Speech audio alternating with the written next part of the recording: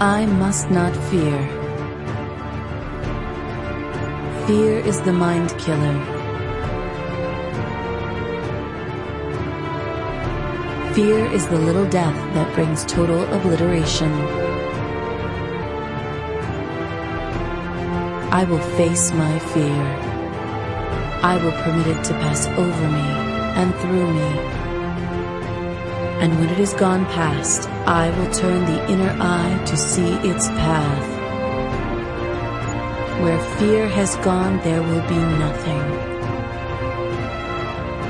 Only I will remain. Welcome to the Dune Saga podcast. Your hosts, David, Scott, and Jim, guide you through the chronological epic story of Dune. Enjoy the conversation. Welcome to the Dune Saga podcast. I'm David Moulton. I'm Scott Herzog. And I'm Jim Arrowwood. On this episode, we're going to be discussing the Battle of Corrin, the final book in the Legends of Dune trilogy. Dude, the epic final conclusion of this trilogy. Oh, yeah. Yeah. So much happens in this story. I feel like that's an understatement. It totally is, because, I mean, Kevin J. Anderson and Brian Herbert are just tying up loose ends all over the place. Yeah. And setting us up for what the prelude to Dune, I guess, is what the next series is, so that all these ends are neatly tied up. Well, they're maybe not all neatly tied up, but many of them are. Right. Yeah. Now, you really got to pay attention while you read this one. Yeah. I'll say. Now, just a reminder for our audience, if you need a refresher on the Battle of Corrin or any of the previous books we've done, you can check out our other episode called Dune in 10, which will air just in time with this. And that's a brief around 10-minute summary of the book. So if you need a refresher or anything, you can check that out there. By the way, pronunciation of the way they pronounced in the audiobook was Corrin, but you're saying Corrin? Yeah. Okay. They say Corrin, the Battle of Corrin. Where I'm getting it is derived from this is Corrino. Oh, so you're thinking Corrin. Yeah. So that's the audiobook, whoever did the audiobook is pronouncing it Corrin, so whatever. And I'm thinking Corino that's how they pronounce it in the movie or the miniseries. Who knows, Hey, whatever. Our folks listening to us will understand what we mean. That's right. Yeah. Tomato. Yeah. That's basically it. Yeah, here we are with our pronunciation thing again. Didn't we have one other episode we did that? Yeah. I think so. But very good. Just another thing for our audiences, iTunes has been featuring us in their What's Hot in Literature section for the last 2 months, and we've been moving up, which is absolutely awesome. Yeah, it's and a lot due to you guys listening. Yeah, all due to them listening. Yeah. We would really appreciate it if you're listening through iTunes, or if you're really enjoying the show, if you could head over to the iTunes feed and just leave a review or a star rating or something, because I know that'll really help us keep up there on the charts and keep in the spotlight a little bit. That'd be great. Absolutely. And we're thankful for those of you that have been donating to our spice habit. Yeah. So I'm becoming more addicted as we go. So thanks a lot. Let's just take a quick brief look at the story that we have here. And I know it's hard, but just real quick. Do we want to give our initial impressions of this? Is that kind of where you want to go? Or do you want to do just the basic outline, small, it's 58 years since the last book. Yeah, which is an insane jump. You know what? I'm going to admit it, Jim, David, I don't know about you, but some of these time jumps really do bother me. Yeah. I mean, it's not that I don't understand why they're doing it or the necessity of it, because they're trying to cover a lot of ground, but I'm like, wait, 60 years ago? 20 years just passed? I mean, there's just a lot of time jumps in here. I remember from the first time I read it, even now, I had a horrible time at the beginning of the book with just keeping track of everyone. And it just I think what really threw me off the most was Quentin Butler, is because he's not actually a butler. and they were all Harkonnens. You know, he married into the family. Butler served no man. Yeah, and they changed their name, and that just kept throwing me off and off. Thank goodness for the family trees at the back of the book. It's the only way I kept anything straight. But yeah, so we have a big thing of basically the humans fight back and kind of force the machines back to one planet, and then we have another jump of 20 years. And everyone's kind of grown stagnant, and it's just kind of like it's a story of the life in that time period, because that's happened before in the prior books. Yeah. The time jumps don't bother me at all. No, they don't. I guess I don't mind them as long as I'm aware of them. Right. That's true. You know, Jim, something you said, it had to be, it was either the last podcast we did or the podcast before, obviously. You mentioned that you were waiting to see how, you mentioned that in the original Dune series, there's this rift between the Harkonnen and the Atreides family. Mm-hmm. Yes. And you mentioned that, and of course, I don't remember any of that from the original trilogy because it's been so long since I've read it. But, and it's all the spice. I kept saying, okay, now they have to resolve this. So I kept expecting, like, they really held on to that relationship almost until the very end of the book. Like, those guys were best buds. And then it's just like, oh, hell breaks loose. You know, they're at the end. Yeah. But I was kind of looking for him, like, okay, Jim mentioned this. It's going to happen somewhere in there. But yeah. And it happened in a big way, didn't it? Oh, it certainly did. Jim, how about you? Just a overview of anything that we kind of just gave a brief overview here, but anything else? Not really. I guess the thing that I really was impressed about was how, the saying, the best laid plans of mice and men, it just seemed to be happening all over the place. Everybody had their plans. They had what they wanted to do in place, and then some little incident would take place that would just completely derail everything. So. Oh, yeah. Let's talk about some of those incidents. Like, the machines were trapped on one planet, basically. They couldn't leave, and humanity couldn't come in and get them. And it was kind of like a standoff for 20 years. And then they came up with these kind of innovative ways to get at humanity. And as it turns out, they weren't created by, the ideas weren't machine ideas. It was a human character that kind of devised the plan. So we have the ominous scourge, which is this disease that just like rampages across all human life. And then, so that's the first one. Well, what did you think? And who created that again? That was, Wrecker Van. Yeah. But it was Yorick Thur's idea. Yes, Yorick Thur. That's what I was thinking of. Yeah, Yorick Thur. So his idea. What do I think of the Scourge? Yeah. It was horrible, man. I mean, Jim, you tweeted or you Facebooked a comment about how in the first quarter of the book, there was this huge tragedy that happened. And, just the decimation of Butler's, I guess, one of Butler's sons. And even you aren't sure about the daughter for a little bit, but just how, like, it just, this vampant and rapid devastation of entire human populations, was a really dreary and hard way to kind of begin the book, in my opinion. I'll tell you what, the first, chapter almost put me out of the book. If you recall, it was Erasmus continuing to do his experiments on humans, and then they described what he had done to Wrecker Van, and that, he had taken off his limbs and then put them on someone else.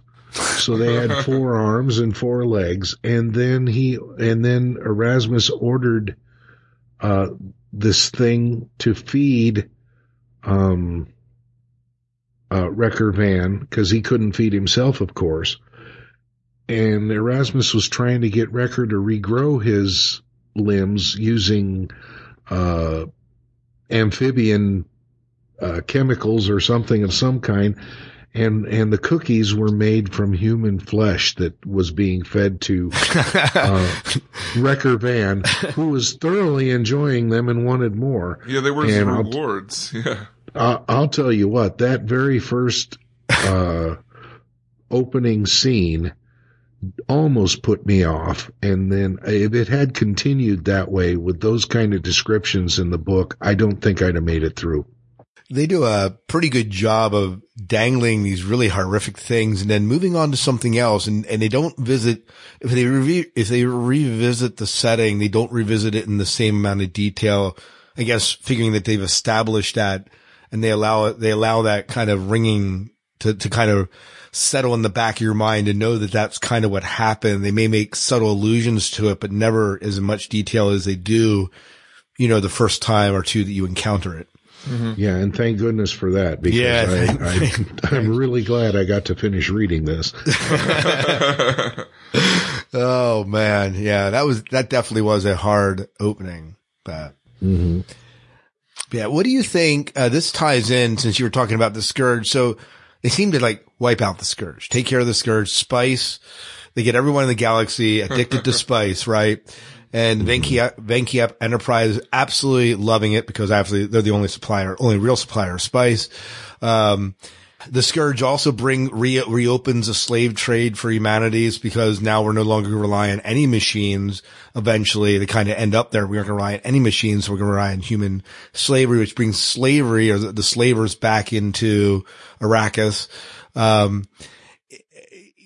We have the Scourge comes and they take care of it, but then reappears later on as in a slightly different form. I didn't pick up on this when I read the book. Do we know how that second strange of Scourge got introduced? From the way that they explained it, it was, it was on Rosik, which was the place where Venki got a lot of their medicals. And where the sorcerers are from. And the sorcerers are from there too. And the idea was that the same way that these medical advances happen from biological things, just like mutating on this planet's harsh conditions, the virus came there and just laid dormant somewhere, and someone came across a strand of it that mutated with the environment and with the chemicals there, and to become a super version of itself, and even harder to destroy. But only confined to that planet. Yes. It never gets off that planet, and also the solution is found on the planet. Right. This is something that's very different from all the rest of the Legends of Dune series that really stuck out to me, because in almost all other situations, what's the Deus Ex Machina? Even though there's no machines aren't actually saving things. Right. But it's the spice. Right? Spice comes in, solves all our problems, right? Yeah. And you can kind of see that they're growing into the Reverend Mothers. Right. Which are a very spice-driven organization. Although, although Naomi's sister is not very reverent. Right. Yeah. Right. I'm glad when she died, I was like, yay. To see it. Yeah. I'm like, yay, that was great. Rejoicing. But in this situation, it's not the spice that solves the problem. The spice doesn't create the first Reverend Mother, which is, they use spice and poison and stuff to become Reverend Mothers later, but it's not what does it. Right. I thought that was really interesting. That I was happy that they finally took this thing that they keep. It was anytime anything went wrong, spice. Yeah, right. Spice. And then this one instance, they were something different. What is it? It was these limestone pits. Is that kind of where they pulled the cure from? Well, she was cured from the limestone pit, but then it transformed her into a Reverend Mother, and then she created the antibodies in herself. And Right. Which brings up a question I'm wondering. Now, I thought the water of life came from Arrakis, from the worms.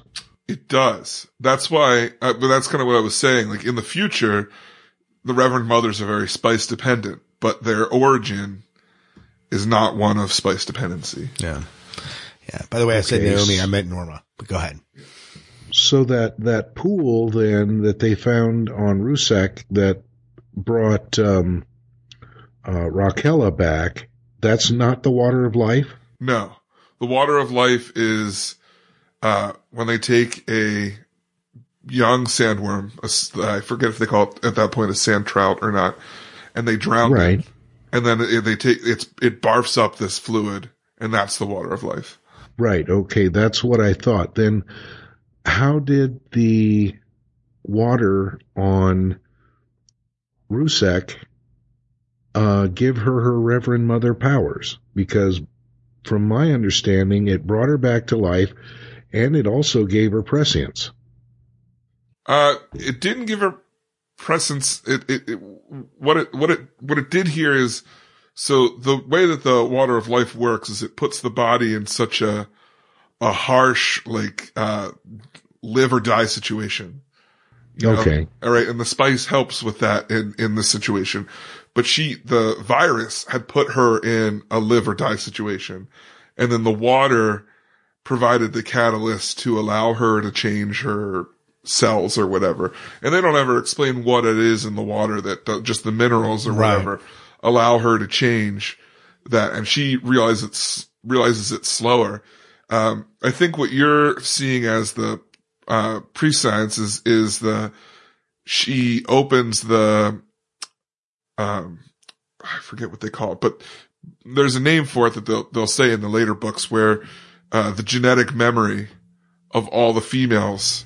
Right. And it's because of all the knowledge of her females that she can kind of predict the future. So it's not quite prescience yet.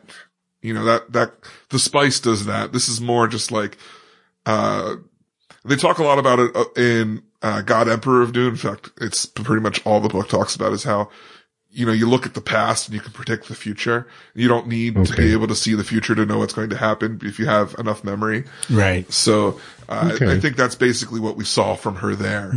But, I mean, some amazing things happen. She can take in a poison and use her mental ability and control of her cells to break it down and turn it into a cure and then spit the cure up. Right. Yeah. You know, another incident that's kind of tied into that is, we've been talking a lot about this. What do we call her? The mother, the Reverend Mother, the transformation of Norma Senva into the guidance system for the ships. Yeah, was an interesting transformation and interesting. Those spices from Arrakis, the creature is not created on Arrakis. Yeah, initially, although Arrakis is kind of its home port. Right. Do they explore, I forget, in the Dune series, do they explore these creatures even further? Eventually. Are they just kind of there? Well, so in the far future, the Spacing Guild controls all travel. Like humanity doesn't travel like they do in these books where it takes them months anymore. Right. There's giant ships that then smaller ships fly into. And then those bigger ships jump from place to place, like on a path.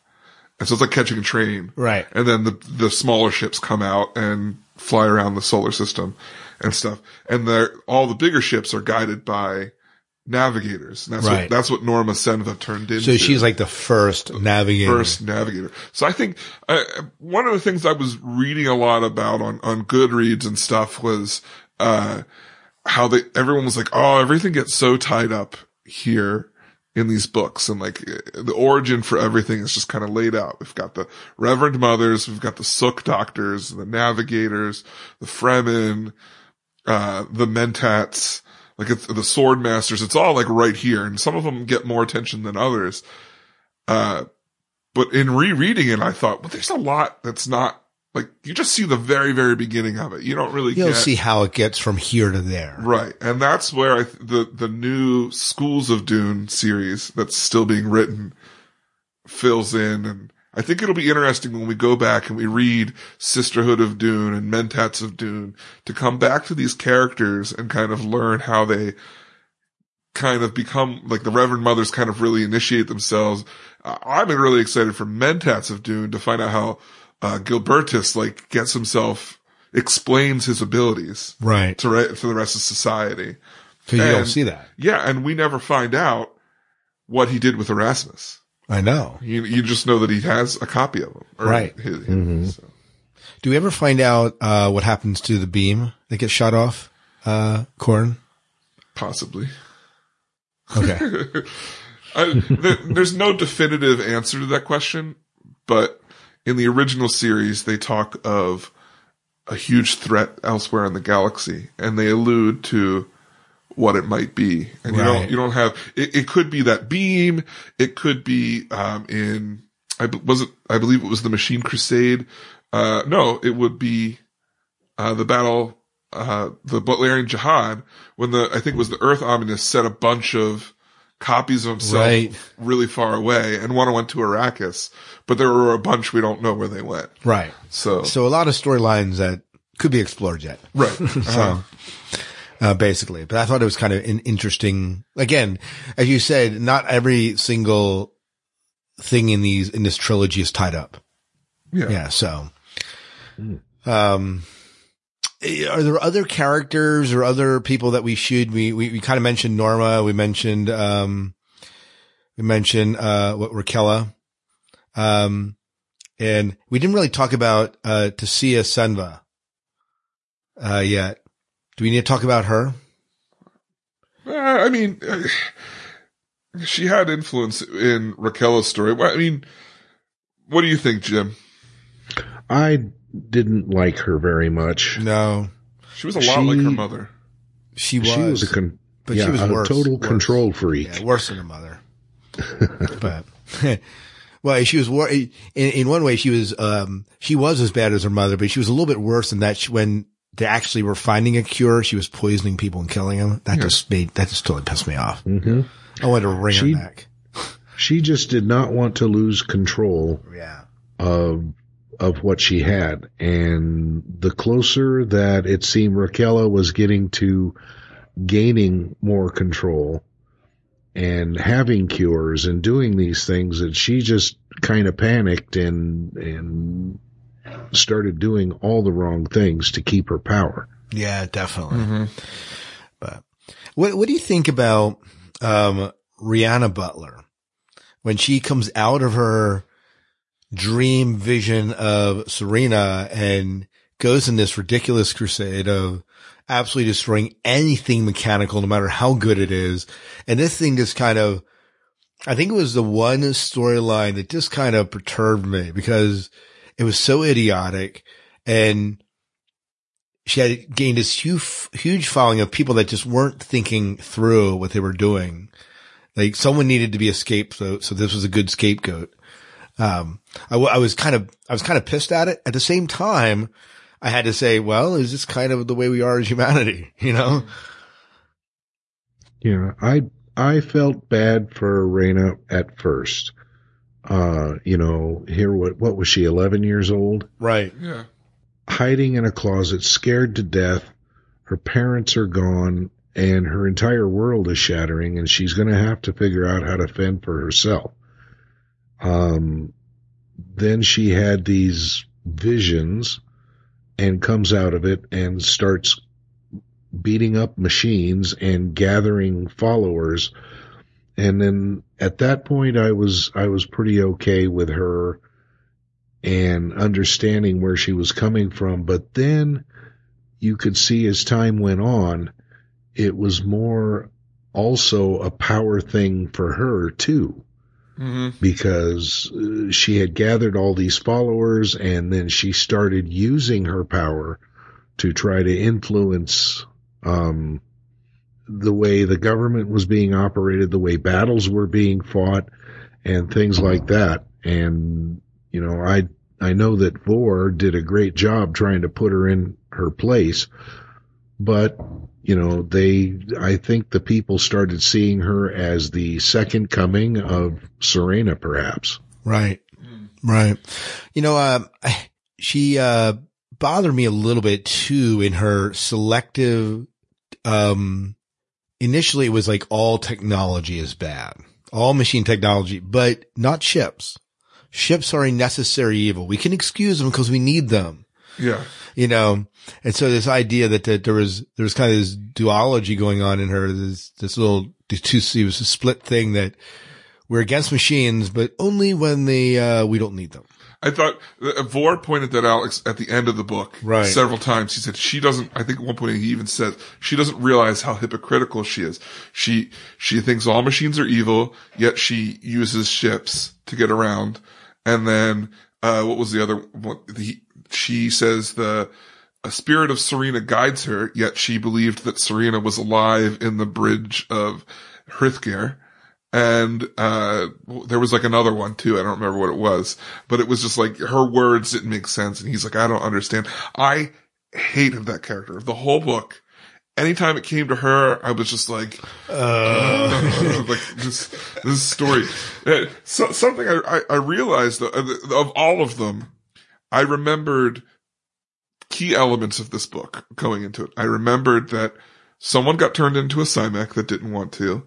I remembered, about how Ominous was captured, trapped on Corrin, and that humanity stormed after it and then formed the Empire. But I didn't remember any of the little stuff and or who started what type of thing.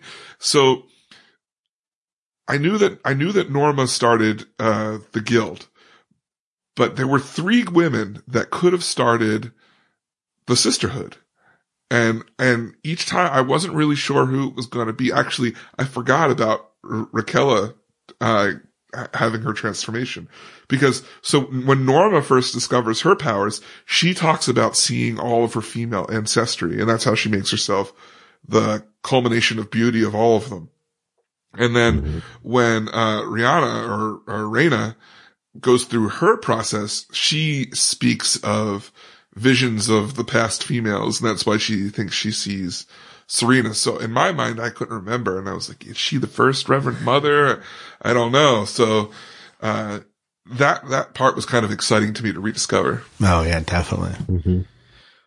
Well, we should talk a little bit about the Simeks, because we haven't really discussed them. We haven't talked about them, or maybe even Omnius as much maybe as we could have, but let's talk about the Simeks here and their role kind of in this story. David, do you want to kind of talk about this a little bit? Yeah, sure. So, early on in this book, the Simeks rebel, or was that at the end of the last one? No, they had rebelled at the end of the last one, but in this one they are kind of we start the story, they're being attacked again by Omnius. Yeah. Omnius withdraws. That's right. And then they say, well, we got to get out of here, because if he comes again, we are totally screwed. Yeah. So they end up going to the Cogitators, kind That's of, right. Yeah. So where they kind of, reside and kind of take over that world. Right. So basically the Simeks are trying to figure out ways to rebuild their army here. Right. And, they really do a lot of that in that 20-year span that we jump in the center of the book. I thought it was kind of interesting when, Agamemnon kind of reviewed himself and realized he had become what he saw as just as laxed as the empire that he overthrew had become. Right. In his complacency with just kind of trying to survive. Right. And basically they capture Quentin Butler and force him to become he's on a scouting mission with Blood, right? I forgot what his first name is, but. Yeah. The great descendant of the original Blood. Yeah. Yeah. Who was not a good guy. And this guy he's a good guy. Yeah. Yeah. But it's just kind of interesting trying to keep them straight sometimes. Like, wait, wasn't Blood a bad guy in the Machine Crusade? And, that's the Butler and Kuchar, yeah. It's so long. I thought that was interesting the way they tried to brainwash him into helping them. And just like, dude, and talking about a tie-in into the last novel, the whole laser thing. Yeah. Oh, it was beautiful. Yeah. Yeah. They tease him with so much pleasure that he doesn't even know what he's saying. And he just lets out all the secrets of the jihad or the army of humanity, and the lasers being, if you shoot a laser at a Holtzman shield, it's like an atomic chain reaction and this horrible thing. And so the Simeks are poised to really take over again if they use this technology, this old technology. So one of my favorite scenes was when they go and Dante's leading this whole, they stumble across, Butler's son. And so Butler is, of course, a Simek at this point, and he warns them to drop the shields just before the lasers. And I'm on the edge of my seat saying, come on, you can do it. You can do it. Get through it. So it was excellent writing, in my opinion. It kind of kept me there. Jim, did you have any comment on that whole Simek? Oh yeah. The hubris of Agamemnon was just incredible. I mean, this guy thought he was completely indestructible.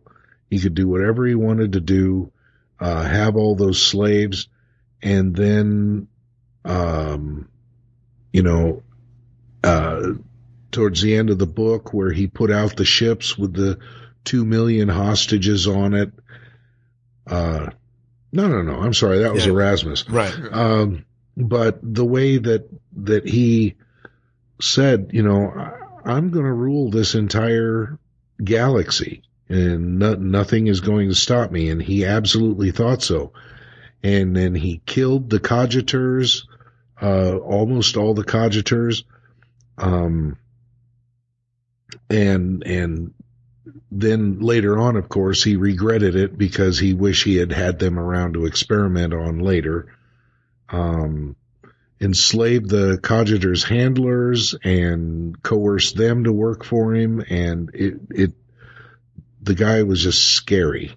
And of course, Juno, her cruelty was amazing. Those two together, if they had turned out winning, it would have been a big problem. Oh yeah, most definitely.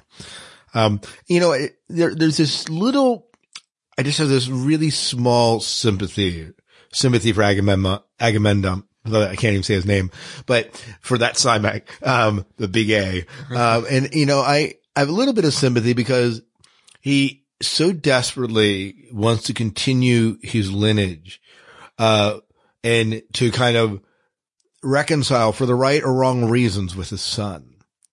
And his son comes giving him exactly what he wants as a ploy. There's just a little bit of, it just twerks me a little bit this happened and that he obviously was deceived by it. And we were meant to, you obviously don't want Agamemnon to win, but at the same time, I kind of feel a little bit bad for him, because here's a father who's trying to raise a son. His son kind of disowns him, and no, the prodigal son comes home, but he's not really there to be redeemed, Yeah.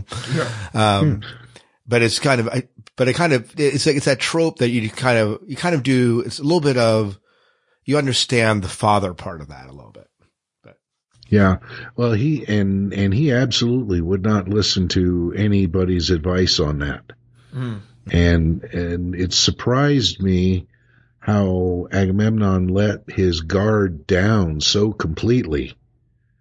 That was incredible. Yeah. I kind of liked that for a moment there, Vorian didn't have to backstab his dad. Like, he was able to face killing his father head on.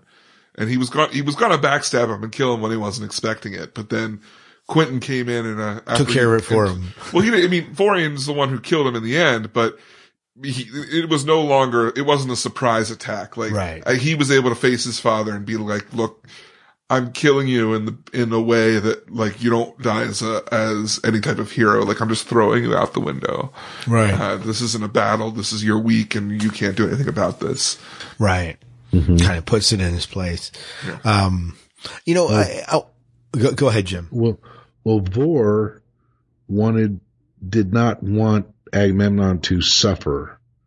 Okay. At first. And when Quentin came in, if I recall correctly, he was going to make sure that, Agamemnon did suffer for at least a portion of the problems that he caused. Right. Yeah. Yeah. And Agamemnon Vorian did not want that. He wanted it to be done and over with. And then, as we saw, he would deal with the regrets about that later. So, I thought it was interesting because Vorian himself acknowledges at one point in the book that he may have killed as many people as the Simex had. throughout. And that's an interesting being the son of a Simek. That's kind of, there's a little bit of irony in that. Even, and this brought one of the big ethical quandaries of the book because, and this is kind of the whole, probably one of the hardest scenes later on in the book is when that whole rift happens between Harkonnen and him and the Atreides line. He so wants to get Omnius at any cost. You know, doesn't matter if there's 2 million lives out there. We get Omnius, you know, it's the ends justifies the means, right? Absolutely. And therefore the human life is being devalued. And at one time, you totally understand where Atreides is coming from because so many times they've come to this point and then turned away. And then Omnius has been around and he's continued to wreak havoc on the galaxy. So he wants it done once and for all.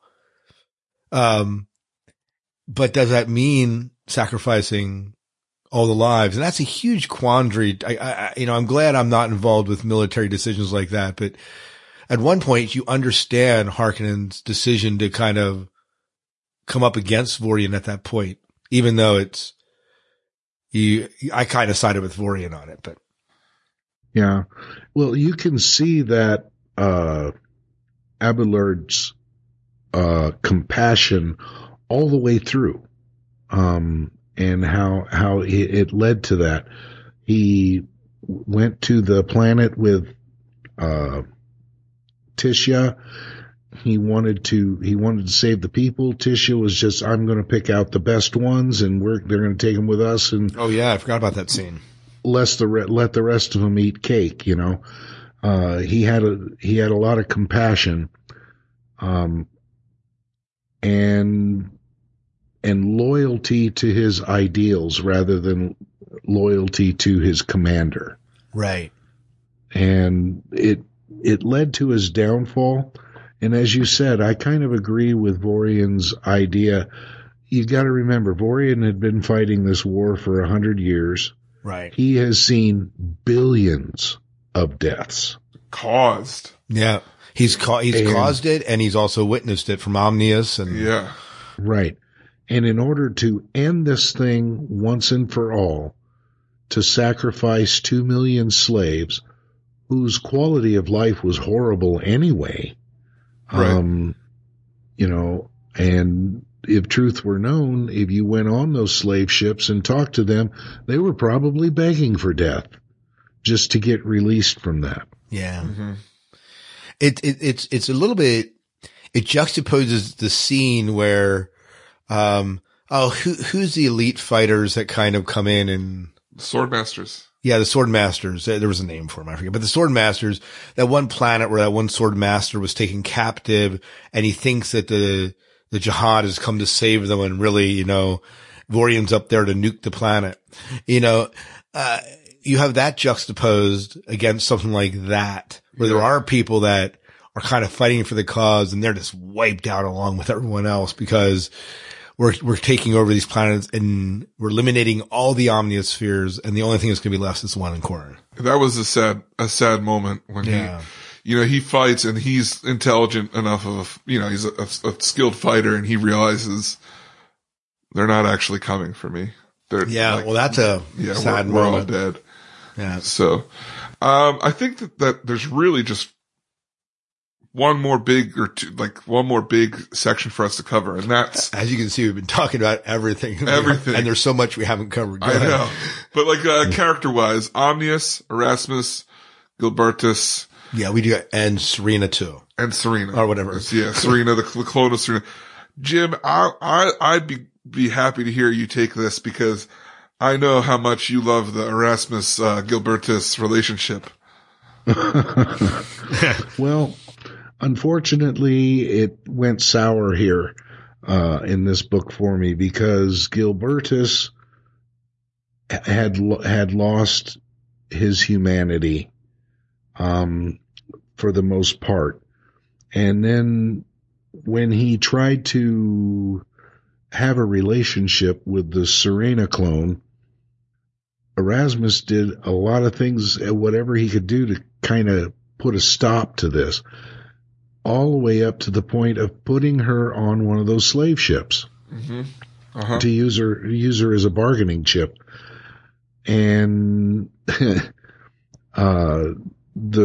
what really surprised me is that Gilbertus did not completely rebel against Erasmus for that. I was so much expecting that to happen, and it just never did.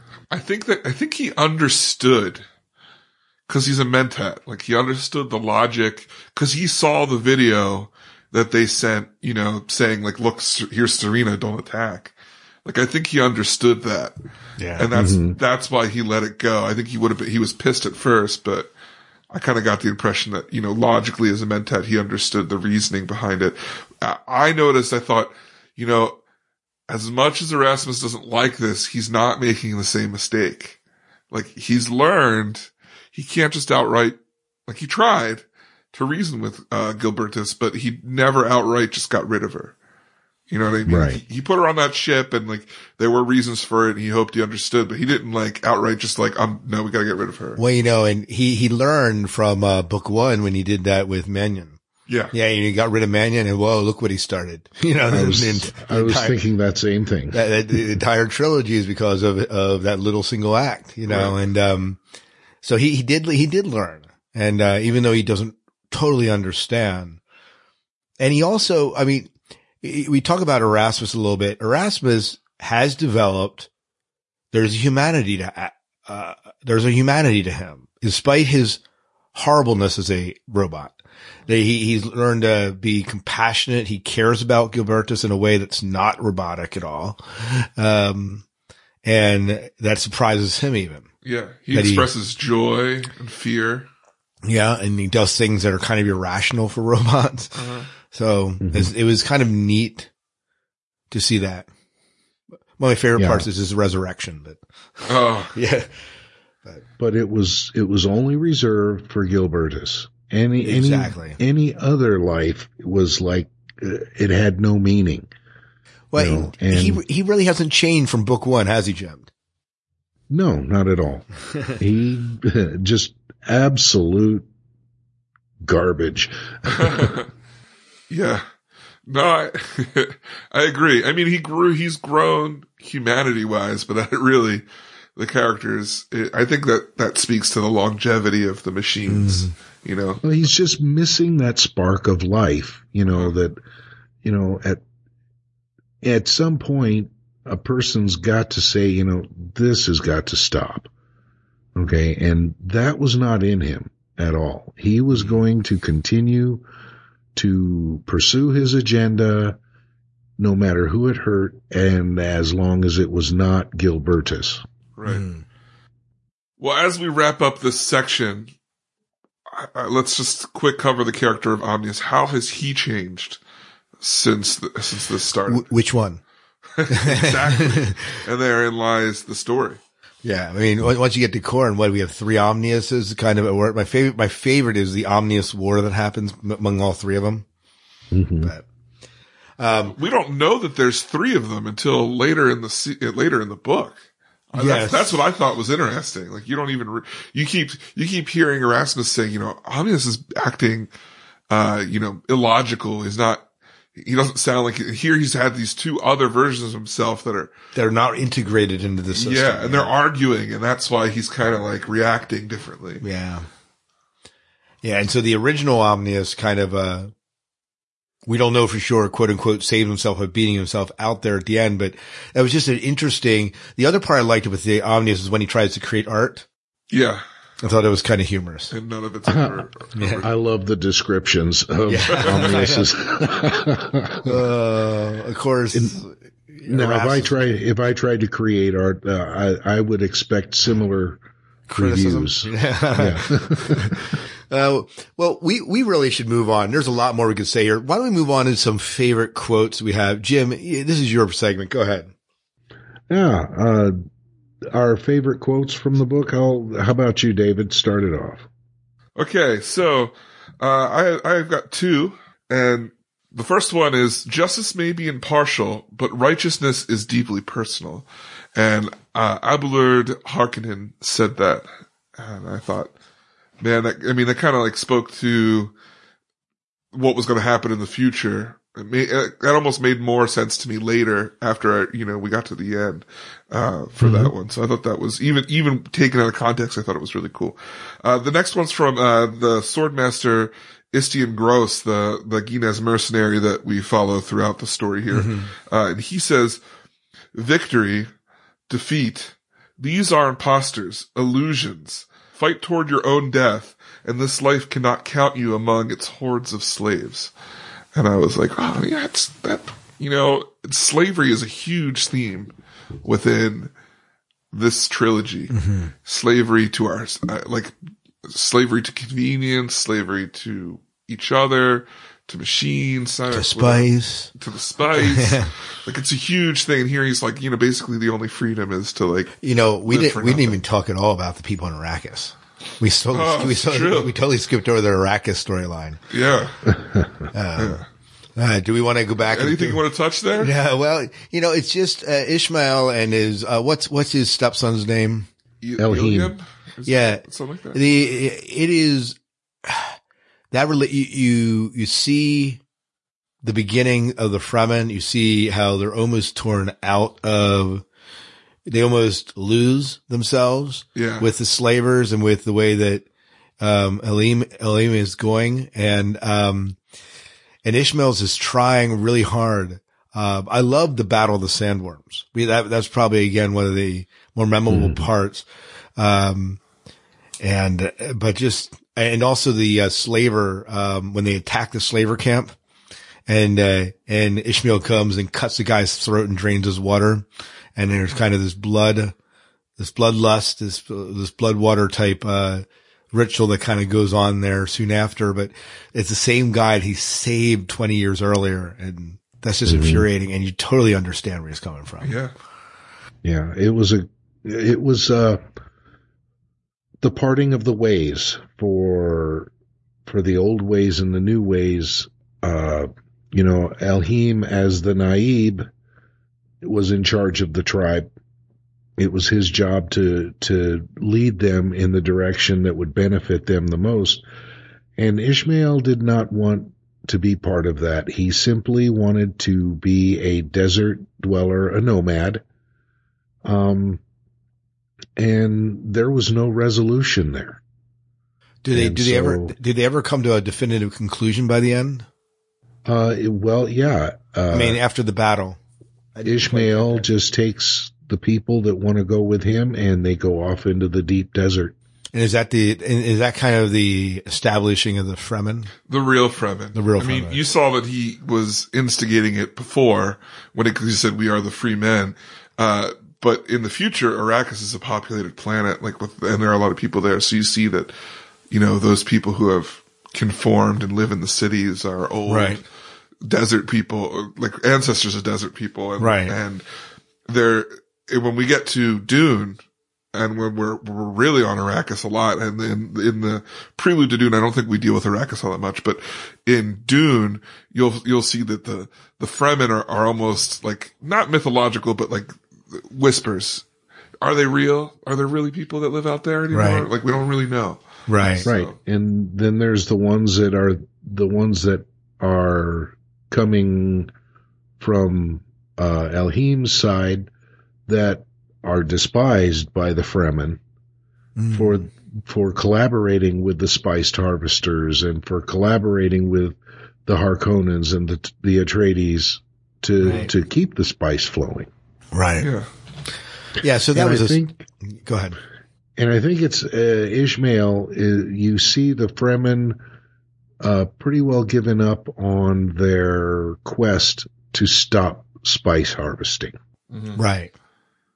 Yeah. Well, anyways, back to the quotes. I felt like we should at least address that because that does obviously play into the greater story later on. And, right. And, it was a good, I always enjoy when we come back. I always enjoyed coming back to him as a character when we hit that. But yeah. Hey, Scott, how about the quotes that, stuck with you? Okay. Well, I have a couple here. This one quote I had is from Princess Aurelian, and it's in the preface to the history of the Butlerian Jihad. And it says, the gravest error of a thinking person can make is to believe that one particular version of history is absolute fact. History is recorded by a series of observers, none of whom is impartial. The facts are distorted by sheer passage of time, and especially in the case of the Butlerian Jihad, thousands of years of humanity's dark ages, deliberate misrepresentations by religious sects, and an inevitable corruption that comes from the accumulation of careless mistakes. The wise person then views history not as a set of lessons to be learned, choices and ramifications to be considered and discussed, and mistakes that should never again be made. So I thought that was an excellent kind of quote to kind of view of history. So that's one of the ones. Irulan's one of my favorite characters in the whole series. Yeah. Is that and that comes in, he comes in later. It's a woman. What, she comes in later. Yeah. I guess so. Princess, right? Princess, yeah. He, so. The next one, I love this quote. It wasn't necessarily real significant, but I love this quote by Agamemnon. He goes, "It is often said that it's better to rule in hell than serve in heaven. That's defeatist talk. I intend to rule everywhere, not just in hell." So I'd like that one. And then I have two others, if I can have two others there. Then the third one I have is, and this is from Bashir Harkonnen. It said, "In truth, is it better to remember or to forget? We must balance this decision between our history and our humanity." And I think that's so relevant because there's certain parts in our history that you kind of want to forget, but there's parts that you shouldn't forget. And there's that whole balance of what do you tell? What don't you tell? I think of that when you study like family history. There's stuff in family history that do you let die with family history, or do you kind of write it down and preserve it for future generations? And how important is that? And then the last one is from the swordmaster Istian Goss. "When others place the impossible expectations on a man, he must redefine his goals and forge his own path. That way, at least someone is satisfied." And I thought that was another good quote. But, Jim, how about you? Okay, well, I came up with a couple, and Scott, you stole one of them. Oh, did I? I'm so sorry about it. Which is okay.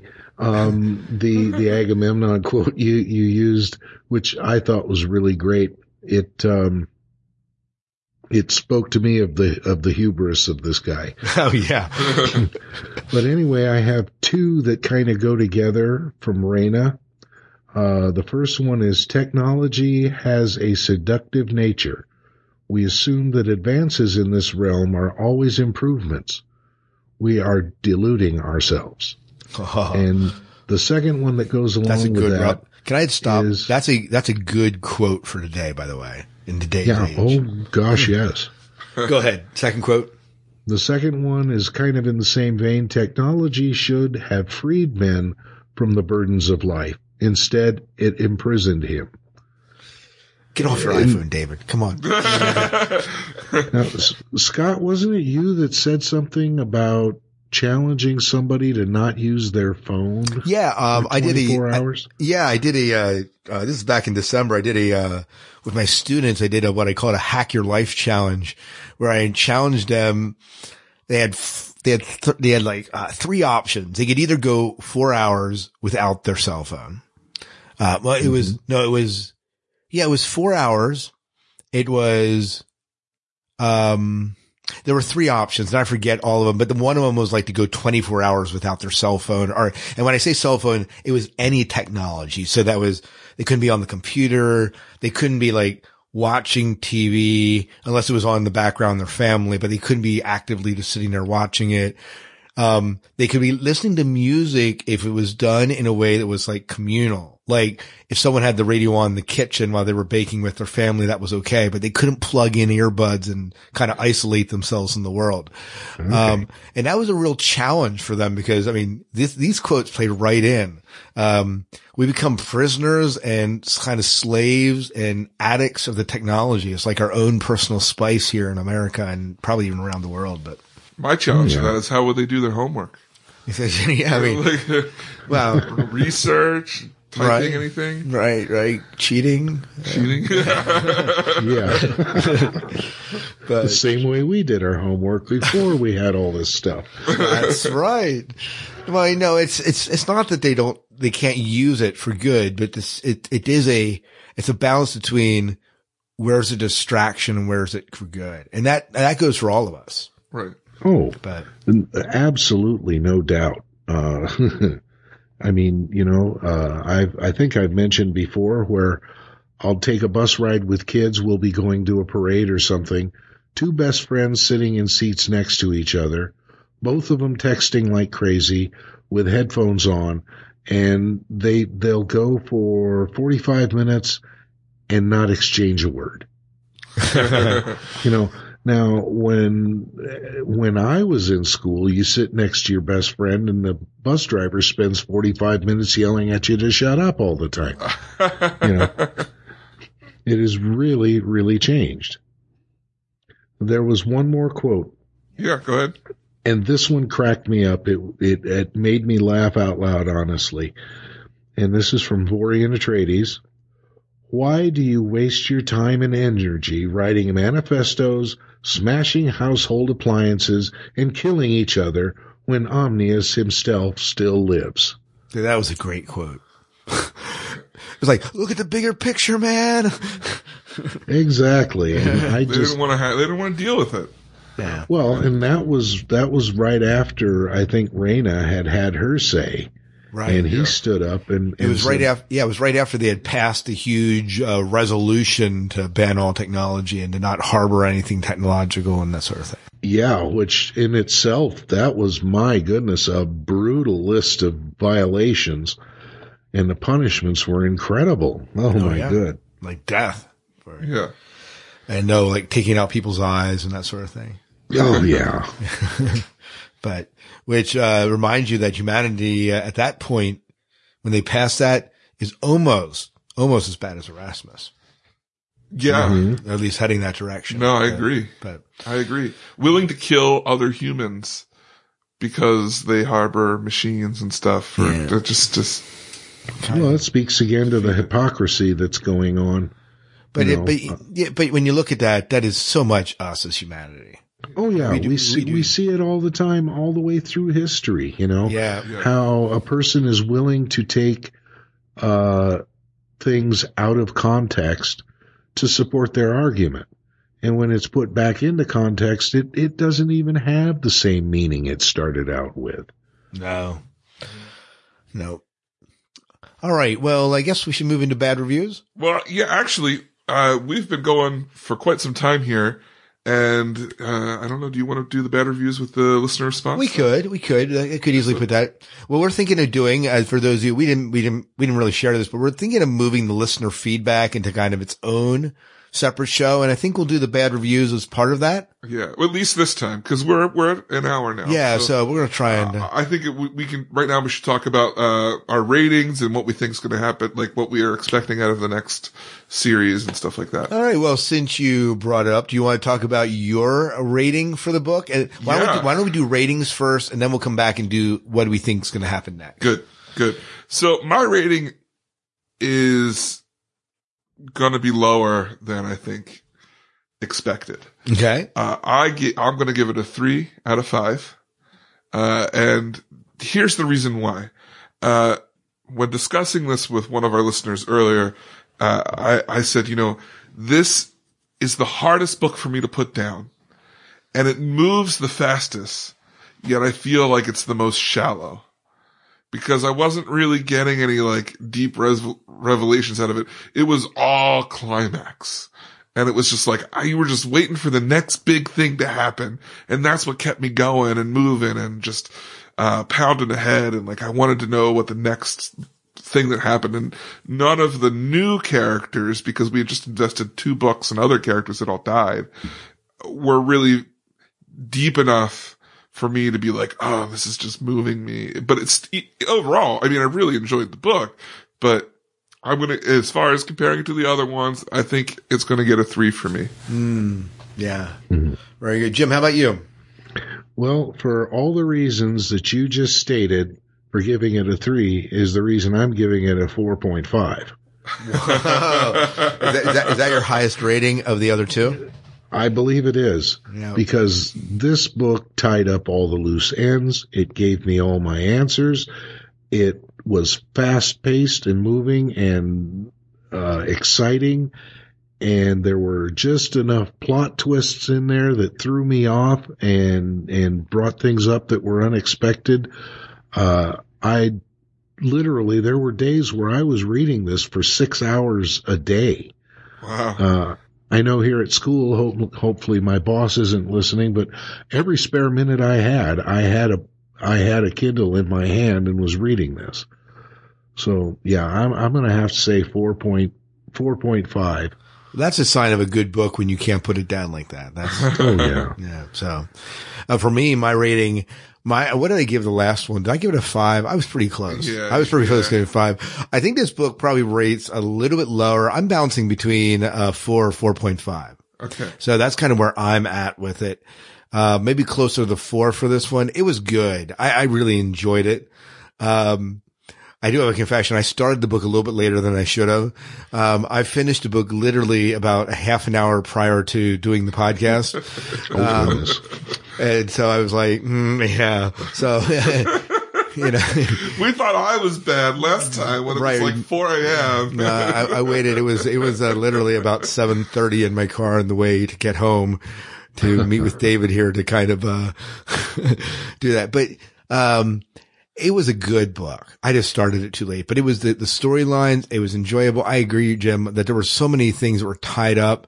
There were a few points. The reason I didn't give it like a 5 or was closer to a 5 is there were just some times where, I felt stuff happened a bit quickly, in the wrap up or as they solved things.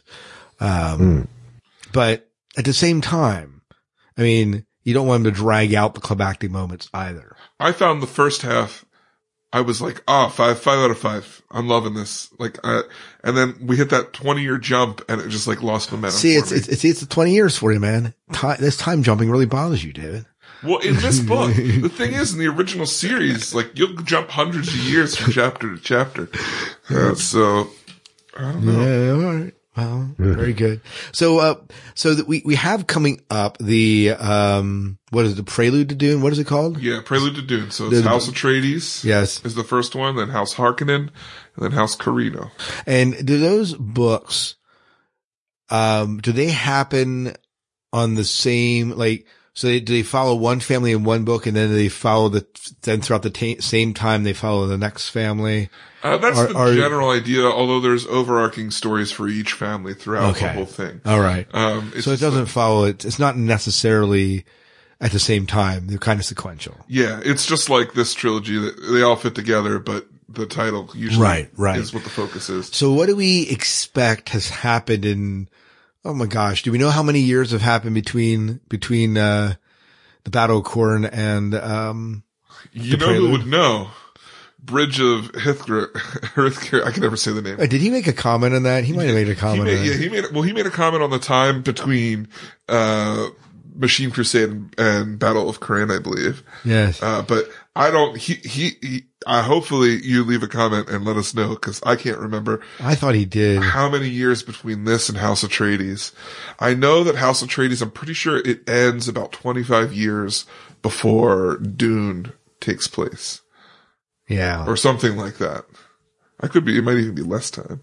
Yeah, I don't know. Because Paul is a child in the prequels. Or he's born or something. Yeah, I'm just looking to see if I can find the comment. I thought that he made a comment on a timeline somewhere else before, and I don't see it right there. But yeah, it was on Facebook somewhere. Yeah. If I find it, we can bring that up then. So I guess the question is, what are you hoping out of the Prelude? I think, having read it before, I kind of know what's coming, but the goal is to learn more about the establishment of these three families and what brings them to the things that happen at the very beginning of Dune. When Dune starts, the three of these families are very intertwined in political, like, stress and strife. And there's ancient, there's the Harkonnen and Atreides hatred for each other that goes really deep. And you get to see a little bit more of, like, what that means in this generation. And then you learn a little bit more about the Corrino household and how they control the Empire and that kind of stuff. So I'm looking forward to relearning that kind of things. Jim, how about you? Oh, I'm looking forward to seeing how each of the houses, the genealogy goes along, and how the information that the sorceresses have collected plays into how they manipulate the families to try to bring about the events of the original Dune book. I'm looking forward to learning more about how Norma's space folding technology develops and how others navigators become. I think we'll probably see the beginning of the guild, and we'll probably watch how the role of spice grows during that time. Yeah, I think with what both of you said, that I'm kind of looking to see what has transpired and see if you can kind of fill in the gaps with what has happened. Because, I mean, there's so much will have happened that by the time you hit the prelude, we're going to be dealing with an entirely new cast of characters, and how do they fit in with the old, and what's their ties? It'll be interesting. Not a lot of ties. Not a lot of ties. So pretty separate. This is like ancient history. Earth is a myth. Right. When we get to this point, like, I think at one point in the original series, they're like, Earth, if it ever existed, is such and such a thing. So, but. Yeah. All right. Well, so where does it leave us here? What we're going to do is, we'll release our listener feedback episode here shortly after this one. But that being said, we of course want to know what you think about House Atreides. So remember that you can email us your thoughts on the book, and you can do that to dunesagapodcast@gmail.com. Right. You can also leave us a voicemail, which I don't think anyone's done yet. And it'd be great if somebody would bite that bullet and just take that chance. And you can leave a voicemail for us to listen to and play on the show at 188-508-4343. You can also find us on Facebook at facebook.com/DuneSagaPodcast, as well as join the conversation that we're also carrying over at Twitter. Dune Saga Podcast, I believe, is our Twitter name. Right. So, that's the easiest way to get hold. You can find all those links at DuneSagaPodcast.com. Facebook is pretty active with our listeners there, as well as we've had a couple comments on the website. So, people are talking, and that's great. In fact, they're talking so much, so we're going to be doing a separate listener feedback show. That's right. So, but I believe that's about it. Yeah. So once again, for the Dune Saga Podcast, I'm David Moulton. I'm Scott Herzog. And I'm Jim Arrowwood. And may Shai Hulud clear the path before you.